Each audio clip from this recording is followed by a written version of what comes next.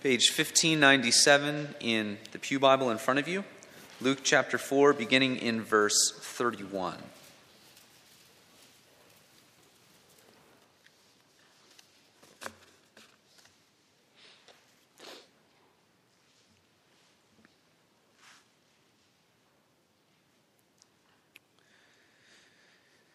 Jesus has been driven out of his hometown of Nazareth, and so we pick up this account in the Gospel of Luke. Luke 4, 31 through 44. God's Word, our authority in faith and in life. Please give your attention to its reading. Then he went down to Capernaum, a town in Galilee, and on the Sabbath began to teach the people. They were amazed at his teaching because his message had authority. In the synagogue there was a man possessed by a demon, an evil spirit. He cried out at the top of his voice, "Ha! What do you want with us, Jesus of Nazareth? Have you come to destroy us? I know who you are, the Holy One of God." "Be quiet," Jesus said sternly. "Come out of him." Then the demon threw the man down before them all and came out without injuring him. All the people were amazed and said to each other, "What is this teaching? With authority and power he gives orders to evil spirits, and they come out." And the news about him spread throughout the surrounding area. Jesus left the synagogue and went to the home of Simon. Now Simon's mother-in-law was suffering from a high fever, and they asked Jesus to help her. So he bent over her and rebuked the fever, and it left her. She got up at once and began to wait on them. When the sun was setting, the people brought to Jesus all who had various kinds of sickness, and laying his hands on each one, he healed them. Moreover, demons came out of many people, shouting, "You are the Son of God." But he rebuked them and would not allow them to speak, because they knew he was the Christ. At daybreak, Jesus went out to a solitary place. The people were looking for him, and when they came to where he was, they tried to keep him from leaving them. But he said, "I must preach the good news of the kingdom of God to other towns also, because that is why I was sent." And he kept on preaching in the synagogues of Judea. The grass withers and the flower fades. The word of our God endures forever.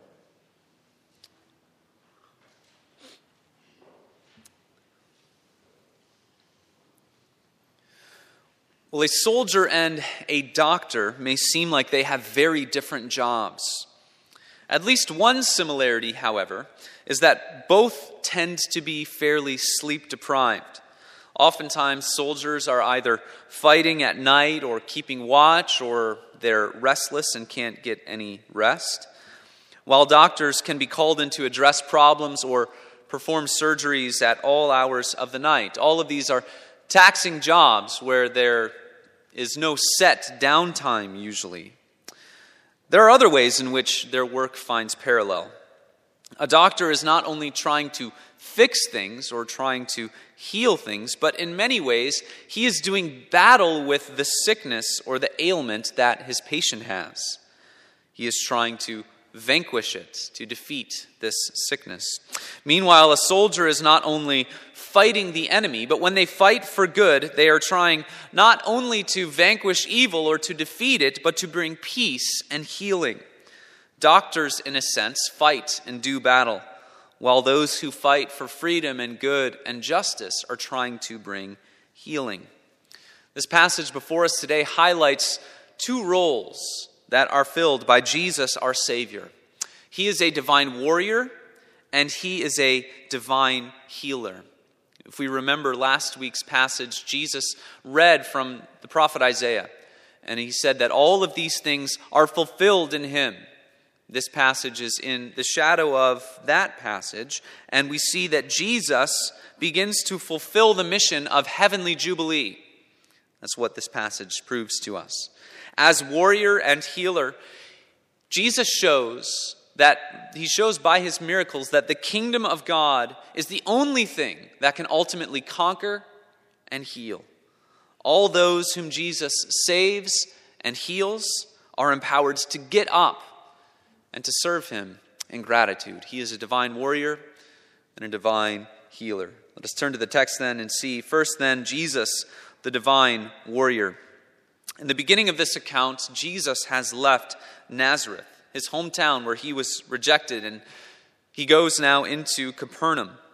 This was a city north of Nazareth, on the northern side of the Sea of Galilee. If we think of Galilee as a region, Nazareth is in the southwest suburbs and Galilee is on the north shore. So Jesus has now gone up to this town on the north side of the Sea of Galilee. His teaching ministry continues. We see the centrality of Jesus' teaching. Goes into the synagogue on the Sabbath to preach and teach from the Word of God. Luke has taught us a lot about the content of Jesus' preaching, that he fulfills the prophecies from Isaiah 61.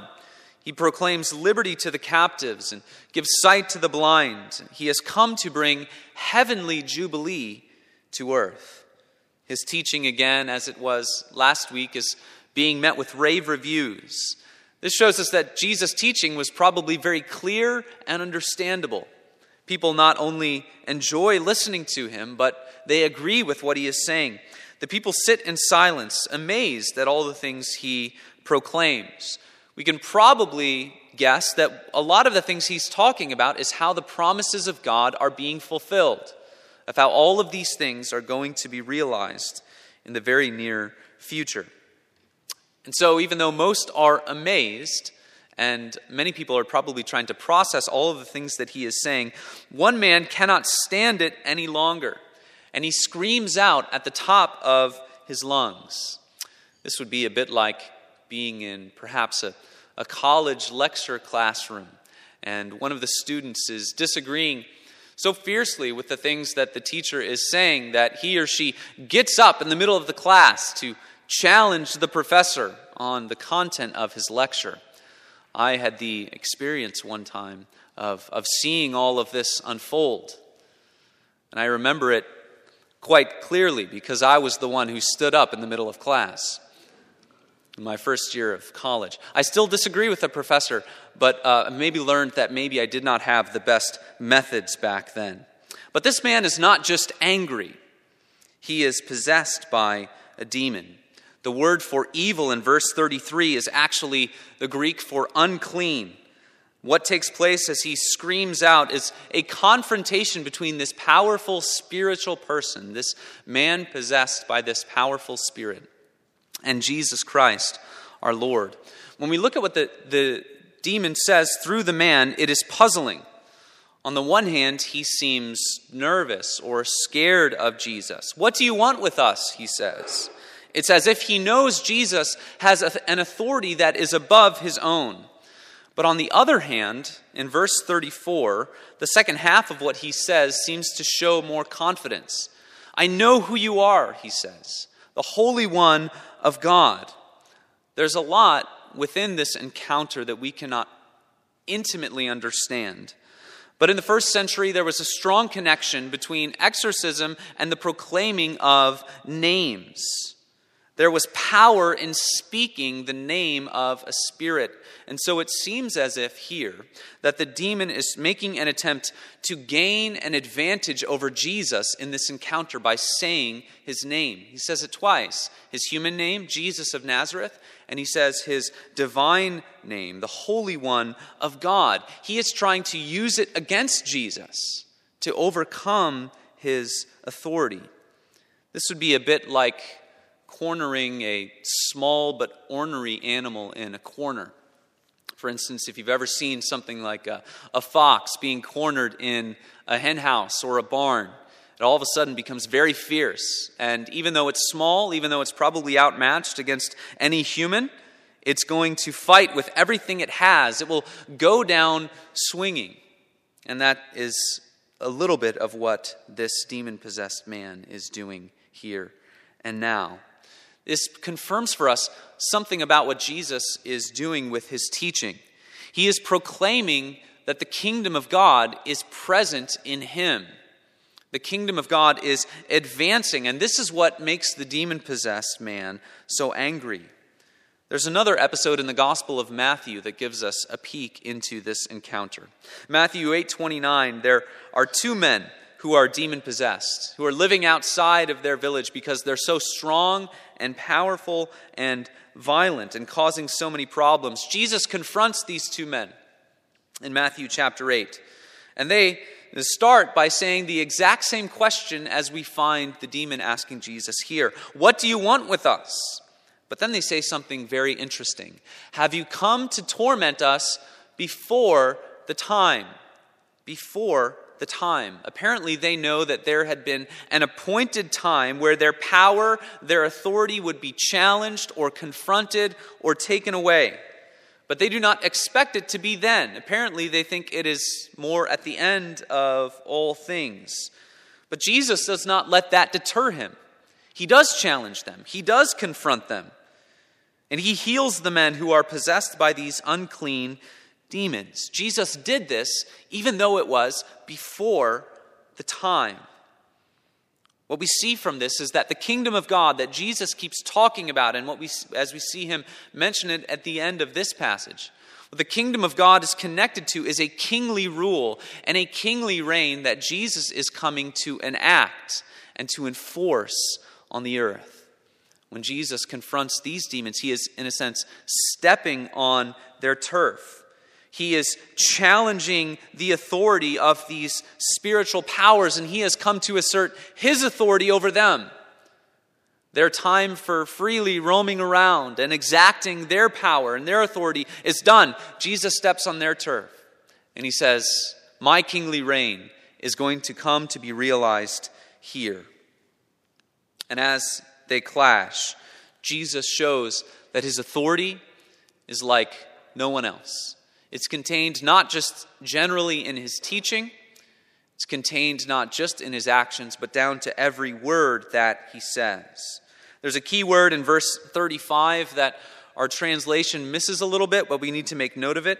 Where Jesus says in verse 35, Jesus said sternly. Where we read that, the verb there is actually rebuke. And we see that pop up a couple other times in our passage in verses 39 and 41. It's important to highlight because we're going to make connections between these two halves of the story. So thus in verse 35 we read this. Jesus rebuked him and said, be quiet, come out of him. This word for rebuke is connected in the Old Testament to the idea of God speaking against and confronting the forces of evil.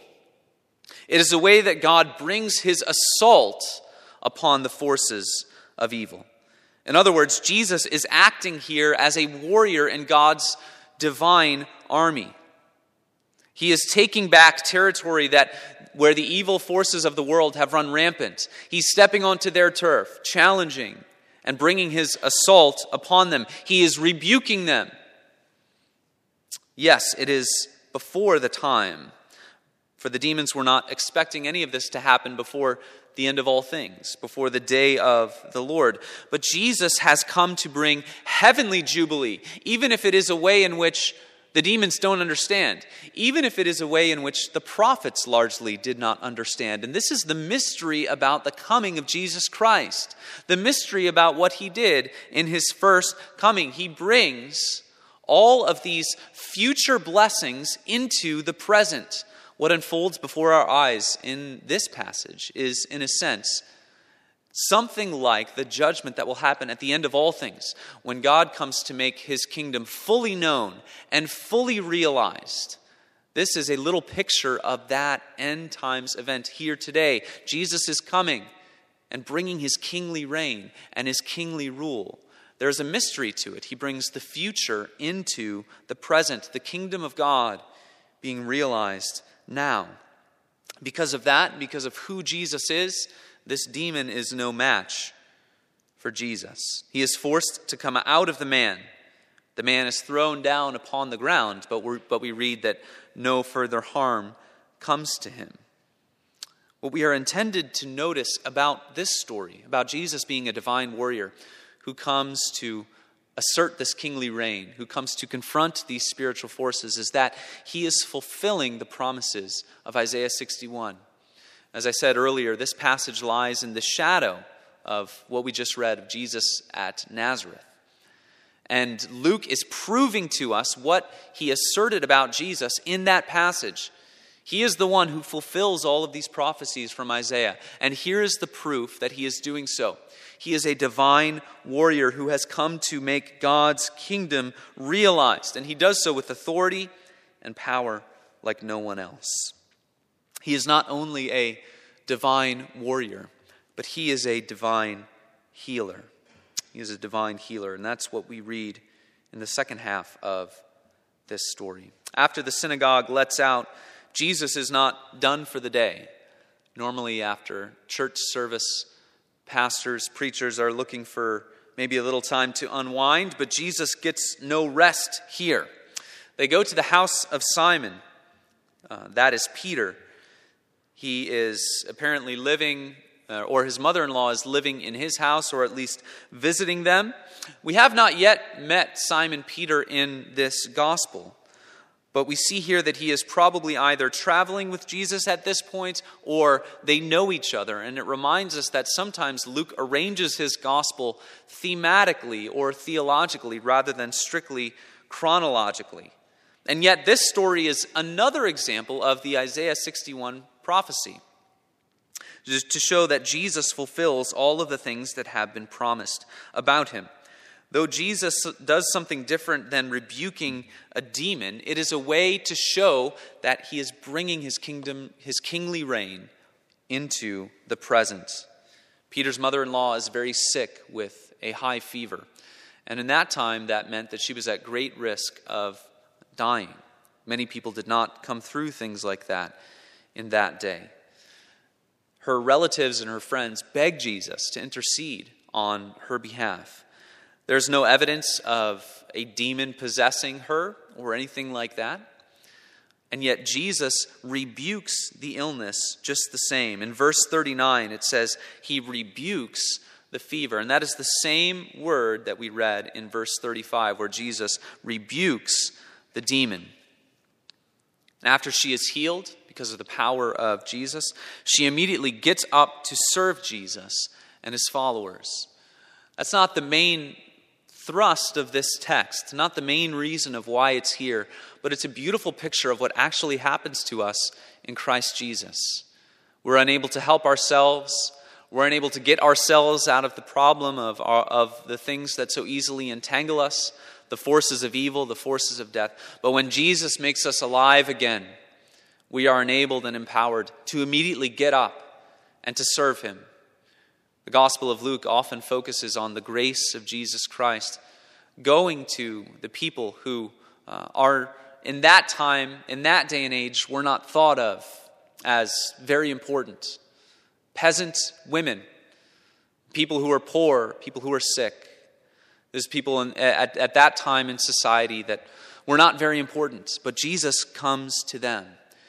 Jesus shows them their importance. Jesus shows them that he cares for them. And so this woman who is probably poor, probably does not have much power in the world at all, Jesus takes the time to heal her. She is empowered to get up and to serve her Savior. But what can we make about the connection between Jesus rebuking the demon and rebuking the fever? We learn once again that Jesus has a power like no one else. His authority is not found in doing spiritual feats of strength. He's not doing this just to leave people impressed, just to get people to say, oh wow, he can really do some cool stuff.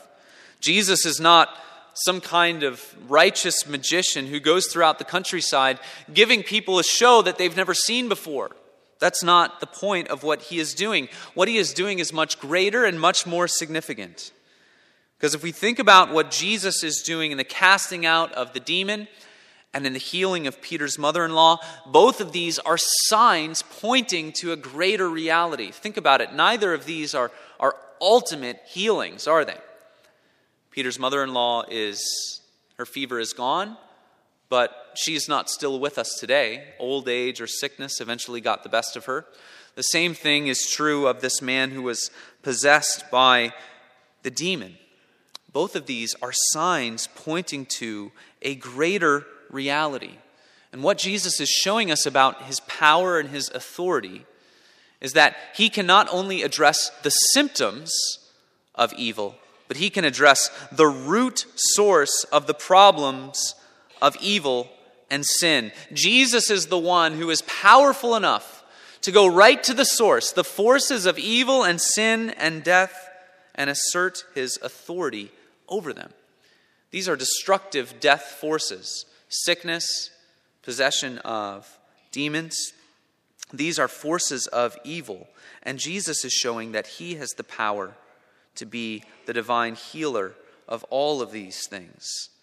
But Jesus, powerful and miraculous in many ways, cannot just keep doing these miracles one by one if there is to be an eternal salvation, if he is to be truly the divine healer. All of these things, these miracles that he's doing, show the centrality of his mission is to do battle with the evil forces of death. That's what he's doing, and he's the only one with the power to do it.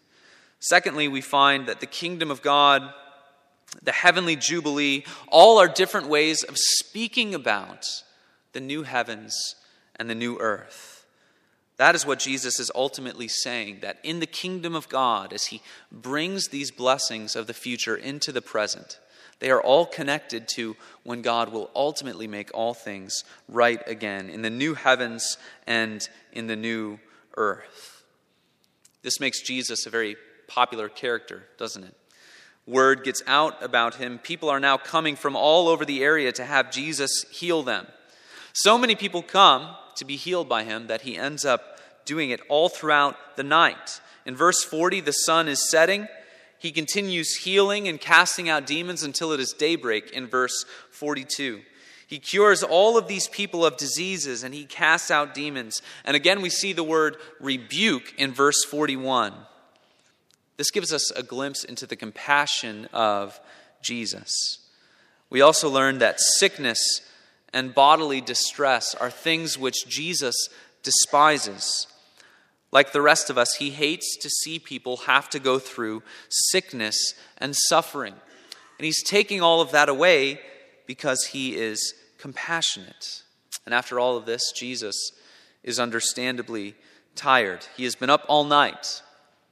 He's been up all night. I've gone through a few youth group lock-ins in my day and have found out that I'm not a big fan of being up all night. Jesus has been up all night healing, and he withdraws to a place to have some time to himself.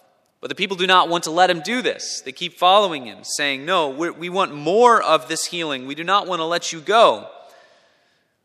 The people of Capernaum don't want him to leave. They want to keep him right there, to still experience all of this healing. But Jesus says to them, I must preach the good news of the kingdom of God to other towns also, because that is why I was sent. Here's the point. Jesus could have stayed in this village or any other village in the countryside. He could leave a lot of people in awe. But his continued movement from place to place shows that he is bringing everything in his life to this point of climax. He's going around and telling people who he is, telling people about his power, showing people that he has authority over the powers of sin and evil and death. He has the power and the ability to go right to the source of our problem in this world, in this life. He's laying the groundwork for when in the future he will be crucified, when in the future he will die a sinner's death, though he himself is righteous. He's laying the groundwork for the proclamation of the gospel.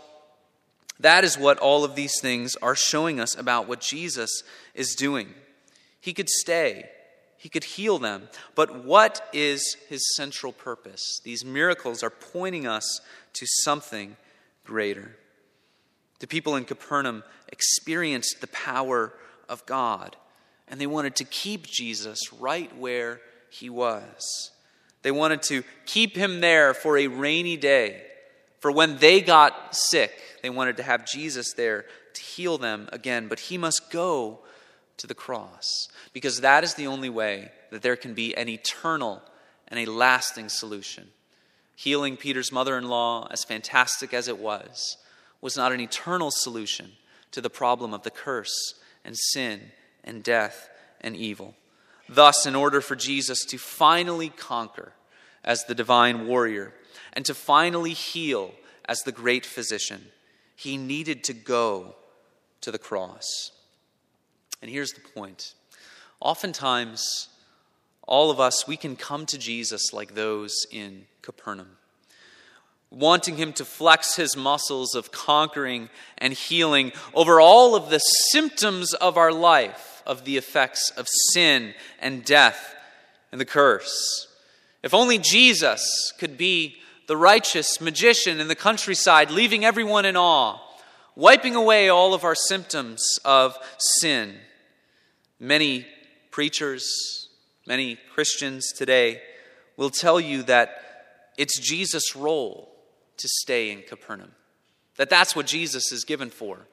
To stay in Capernaum and to wipe away all of the things that pop up in this life. All of the things that are the effects and the symptoms of sin and death. But what is the kingdom of God? Or more specifically, where is the kingdom of God? What is it ultimately all pointing us to? When Jesus brings the blessings of the future into the present, into the now time, he's showing us that ultimately what he's doing is making a people that will be able to live with him in eternity in the new heavens, in the new earth. In this time, we see the kingdom of God in our age present. It really is present. Jesus made it present. It's present in the church. It's present in the company of those who have been healed and who have been set free, whose sin has been conquered by the blood of Jesus Christ. That's where we see the kingdom of God in this world now. And we, as a congregation of that kingdom, we are part of God's embassy in the world, because we are a testimony to all of those in this world that there is rest for the weary soul, that there is healing for our broken bodies. And yet all the while in this life, we can say these things even though we are met head on with suffering and with death. We may want Jesus to stay in Capernaum. We may want Jesus to stay and focus on healing us, taking away all of our symptoms. We may want him to come and set up the fullness of his kingdom now. We may want or expect all of these things. But this is the truth for us, brothers and sisters, that God asks us to endure the fading power and the authority of this age, the forces of sin and evil, which still come upon us, the power of death, which still overcomes us, so that Christ may be proclaimed throughout all the world. Jesus said, I cannot stay here with you. I need to go elsewhere. I need to teach others about who I am. I was not sent to bring healing temporarily to the people of Capernaum. Jesus is our great physician. He is our divine healer. But in this life, it is often felt more so in Jesus' bedside manner. He holds our hand throughout the storms of life. He reassures us that he has healed us, that we have to wait just a little while longer. For one day, all will see the power put on display of this divine warrior and healer, when all those clothed in the eternal righteousness of Christ will have the curse and all of its symptoms and all of its effects wiped away forever. That is what Jesus does as the divine warrior. He conquers sin and death and evil. As the divine healer, he says, one day it will all be wiped away. But for now, in this world, what does the kingdom of God do? The kingdom of God accepts joyfully the sufferings of this life, because God asks us to do so in order that Christ may be proclaimed throughout all of the world. God knows it's not easy. God knows it's not easy to face all the trials of this life. God knows it's not easy to remain faithful and trusting in a sovereign God who is in control of all things, even though his people have oftentimes to go through trials, tribulations, the challenges of this life, which is often very unfulfilling, which oftentimes nag at us, which oftentimes pull us down, God asks us to endure all of these things. Jesus asks us to endure all of these things so that he may redeem more, so that Christ may be proclaimed throughout all of the world. One day, we will know fully and finally the power of our divine warrior and healer. But now we can be assured through the gospel that it is true, that evil has been overcome and vanquished, and that one day he will set all things right again. Let's pray. Heavenly Father, thank you for the gospel. Thank you for the assurance that we find there. In Christ, our warrior and healer, the great physician, who sits at our bedsides now, holding our hands, assuring us that all will be well. Thank you that we can trust that that is actually true, that he actually will raise us to new life and give us eternal life with you, with the triune God, Father, Son, and Holy Spirit. Pray all these things in the name of Jesus Christ. Amen. We respond to